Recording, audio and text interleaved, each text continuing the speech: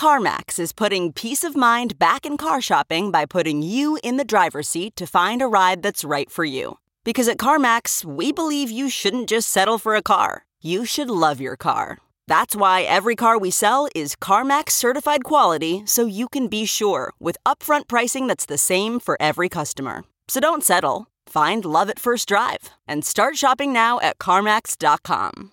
CarMax, the way car buying should be. Worried about letting someone else pick out the perfect avocado for your perfect impress-them-on-the-third-date guacamole? Well, good thing Instacart shoppers are as picky as you are. They find ripe avocados like it's their guac on the line. They are milk expiration date detectives. They bag eggs like the 12 precious pieces of cargo they are. So let Instacart shoppers overthink your groceries so that you can overthink what you'll wear on that third date. Download the Instacart app today to get free delivery on your first 3 orders, while supplies last. Minimum $10 per order. Additional terms apply.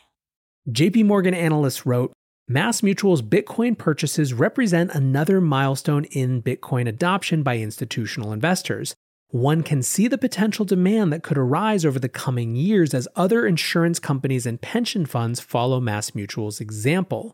When you have not only these big 9-figure buys, but influential analyst groups like JPMorgan connecting the dots to the long term, who knows what could happen next? Welcome back to The Breakdown with me, NLW. It's a daily podcast on macro, Bitcoin, and the big picture power shifts remaking our world. The Breakdown is sponsored by Crypto.com and Nexo.io, and produced and distributed by CoinDesk. What's going on, guys? It is Monday, December 14th, and today we are talking about JPMorgan analysts discussing $600 billion in potential new Bitcoin demand. First up, however, let's do the brief. First up on the brief today, the first vaccine is here. Last week, the US approved Pfizer-BioNTech's COVID-19 vaccine, and today the first doses started being administered. The first people to get the vaccine, obviously, are frontline healthcare workers, and this is incredibly exciting even though there are still a lot of challenges, most notably getting people to actually take it. Also, how long it takes to produce and roll out to everyone. Still, the head of the US government vaccination drive said up to 80% of the population could be given the shot by next summer. I think it's worth noting just how remarkable a thing this is in terms of how fast this came together. It really shows the potential of how much extra capacity we have, and frankly, it should make us think about what we can achieve with true moonshot efforts and focus. And I mean that both in terms of the science side and on the elimination of bureaucracy side. Markets are, of course, very happy about this. The S&P 500 halted a 3-day slide and was up almost 1% at the time of recording. NASDAQ jumped more than 1.3%. Now, part of that bullishness is, of course, the vaccine, but in the short term, it's also about stimulus. A bipartisan group is introducing a $908 billion pandemic relief bill, although it could still be ways away from getting approval through Congress. What's more, the Electoral College is slated to officially elect Joe Biden president today, which ends one of the last remaining questions of instability for markets. Next up on the brief today are IPOs, the new ICOs. Last week, DoorDash and Airbnb IPO'd to absolutely insane results. In a Wall Street Journal article titled "Sizzling Tech IPO Market Leaves Investors Befuddled," they noted that DoorDash went up 86% in its trading debut and Airbnb more than doubled a day later. Reception was in fact so strong that video game company Roblox pulled its IPO to try to figure out what the hell was going on. Same thing with Affirm Holdings. The valuation levels are their highest since the dot-com bubble. Companies are being valued at 23.9 times previous 12 months revenue, which is quite a bit more than the 6x revenue that was the norm during the 2010s and 4.3x for the NASDAQ composite. Of course, there is a legitimate reason behind this, which would be the sea change to digital business that accelerated this year so dramatically in the context of lockdowns. The bigger questions, however, have to do with asset price inflation and low interest rates and cheap debt pushing everyone farther out on the risk curve. I'm noticing a pretty significant pickup in people on FinTwit asking about this exact phenomenon. You had folks like George Gammon this weekend tweeting about the VC bubble and Ponzi scheme. which of course gets my nomination for the most overused concept in all of finance, but still the fact that people are talking about it, I think, is notable. Some in the crypto industry are asking if this is like the shitcoin waterfall that was characteristic of ICOs. And basically the idea of the shitcoin waterfall is that early investors get to dump on later investors, and really you want to be as close to the beginning investor as you can be. The difference, of course, with IPOs is that there are real products and real companies, and early investors had to hold for 10 years. But I think there are legitimate questions about how early people are able to access wealth-generating investments and how much this pipeline serves to reinforce economic inequality. Finally, on the brief today, the Treasury was hacked. So what happened? A brazen attack against U.S. agencies, including the U.S. Treasury, Commerce Department, and others. This was part of a widespread global cyber espionage campaign that was believed to be instigated by the Russian government. It exposed up to hundreds of thousands of government and corporate networks. Here's how the Wall Street Journal described the damage. While those familiar with the hack couldn't precisely specify its scope or the resulting damage to the U.S. government, several described it as among the most potentially worrisome cyber attacks in years, because it may have allowed Russia to access sensitive information from government agencies, defense contractors, and other industries. One person familiar with the matter said the campaign was a 10 on a scale of 1 to 10 in terms of its likely severity and national security implications. This is a reminder and one of the reasons that privacy advocates get so up in arms about data capture. It turns these agencies into unbelievable honeypots for exactly this type of cyber attack. This episode is brought to you by Crypto.com, the crypto super app that lets you buy, earn, and spend crypto all in one place and earn up to 8.5% per year on your Bitcoin. Download the Crypto.com app now to see the interest rates you could be earning on BTC and more than 20 other coins. Once in the app, you can apply for the Crypto.com Metal Card, which pays you up to 8% cash back instantly on all purchases. Reserve yours in the Crypto.com app today. Looking for the best way to stay on top of your investment game? Nexo.io has you covered in 3 easy steps with their high-yield savings account for digital assets. Step 1. Create an account at Nexo.io. Step 2. Transfer assets to your secure Nexo wallet with no minimum or maximum limits on funds deposited. Step 3. Sit back, relax, and earn up to 12% compounding interest paid out daily on your crypto and fiat. Your passive income made simple. Get started at Nexo.io. Today's main discussion is actually a bit of a follow-up to some of our previous shows. Bitcoin is maturing in a huge way in front of our eyes, particularly in terms of public perception and, moreover, perception within financial institutions. So I wanted to check in on a few examples of this that have recently come up. First, let's look at Fidelity. Fidelity has obviously been one of the fastest institutions to get the potential of Bitcoin and digital assets more broadly.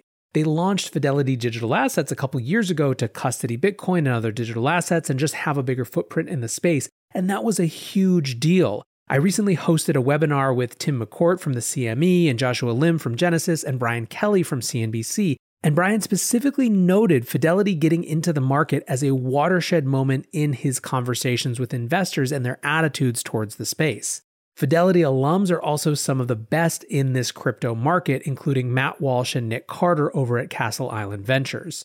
In an interview recently with Barron's, Chairman and CEO Abigail Johnson talked extensively about cryptocurrencies and Bitcoin. She shouted out the Lightning Network. She discussed how things that had been promised for years were actually becoming real.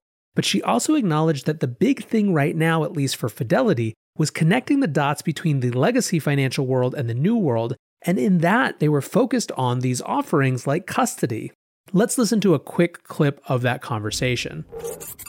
Some of these distributed finance capabilities are really, this is an area that has been talked about from early on, but it's really starting to pick up. And, things like the Lightning Network that we're going to help facilitate that are actually starting to become reality. But at the same time, I think in terms of bringing the world along on digital currencies in general, what we're really from a commercial perspective, putting our efforts around is trying to connect the legacy world with the future of digital currency. And so right now, our custody business around Bitcoin has been incredibly successful. We've got a tremendous pipeline, and it's been really exciting to watch. And if you had asked me in the beginning if we or anybody was going to be prioritizing custody of Bitcoin, I would have said, no way. I mean, that's kind of the opposite of what it's all about. But the reality is that you do need it, because if you're an individual who engages an advisor and you want to make an estate plan, you actually need somebody to custody your Bitcoin, just as a simple example. So building those on and off ramps around facilitating trading between fiat currency and cryptocurrency is something that's happening now, and I'm glad it's moving along. And so you kind of have those two ends of the spectrum, the connecting to the legacy world and the really new advanced thinking that's going on. Another perma bull in the crypto space, but who also has a large footprint in regular traditional finance, is Chamath Palihapitiya. I actually read his 2013 piece on Bitcoin a couple weeks ago for Long Read Sunday, but it seems like he's updated his thesis a little bit. He was recently in a conversation with Howard Lindzen on Howard's podcast, and I'm just going to read a few quotes about how Chamath is thinking about Bitcoin right now. I've tried to temper my excitement. I do think that I'm going to become a little bit more vocal around my support for it. I was an early owner. I've owned it for a very long time. I think my dollar cost average is $120, something like that.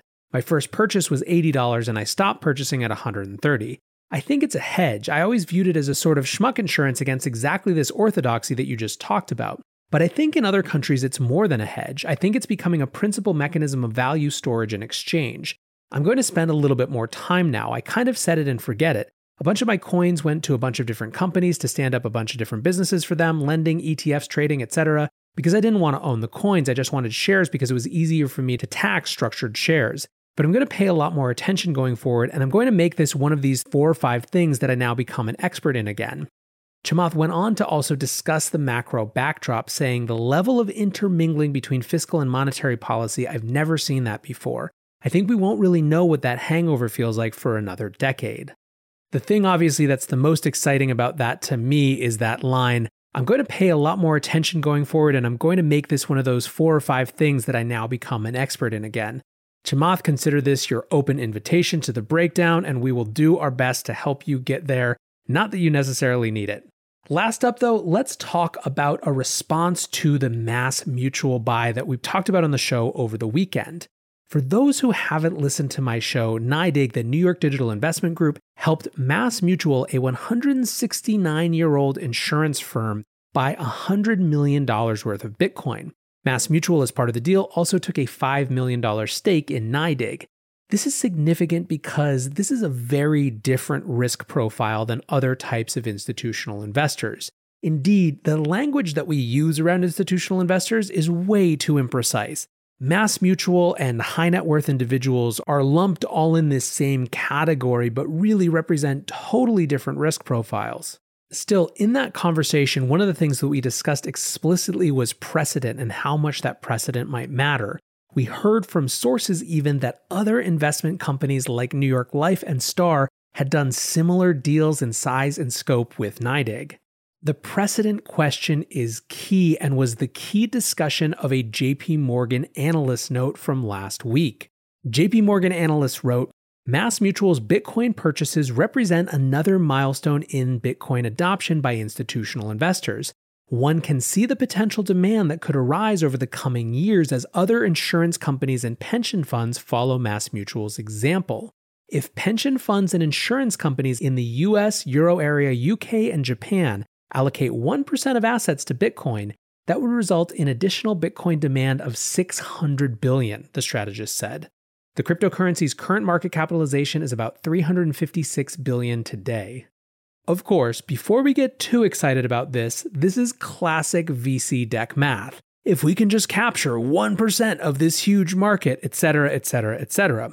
Also, it's worth noting that MassMutual's investment is meaningfully less than 1% of their assets. Still, you're talking about $600 billion being just 1% of assets for this one category of investor. This is the beginning of a narrative crescendo, and what matters is the through line, not the specifics. I expect in the coming months, we're going to have confirmation of many more of these deals, which could open up a significant amount of additional buying pressure. And remember, this is the asset class where the more expensive it gets, the more that people want it. When you have not only these big 9-figure buys, but influential analyst groups like JPMorgan connecting the dots to the long term, who knows what could happen next? Anyways, guys, I hope your week is off to a great start. I appreciate you listening and hanging out here. Until tomorrow, be safe and take care of each other. Peace. With Chime's secure credit card, you can start improving your credit scores with everyday purchases and regular on-time payments. Get started at Chime.com/build. The Chime Credit Builder Visa Credit Card is issued by Bancorp Bank N.A. or Stride Bank N.A. Members FDIC. Results may vary. See Chime.com for details. Terms and conditions apply. Go to Chime.com/disclosures for details.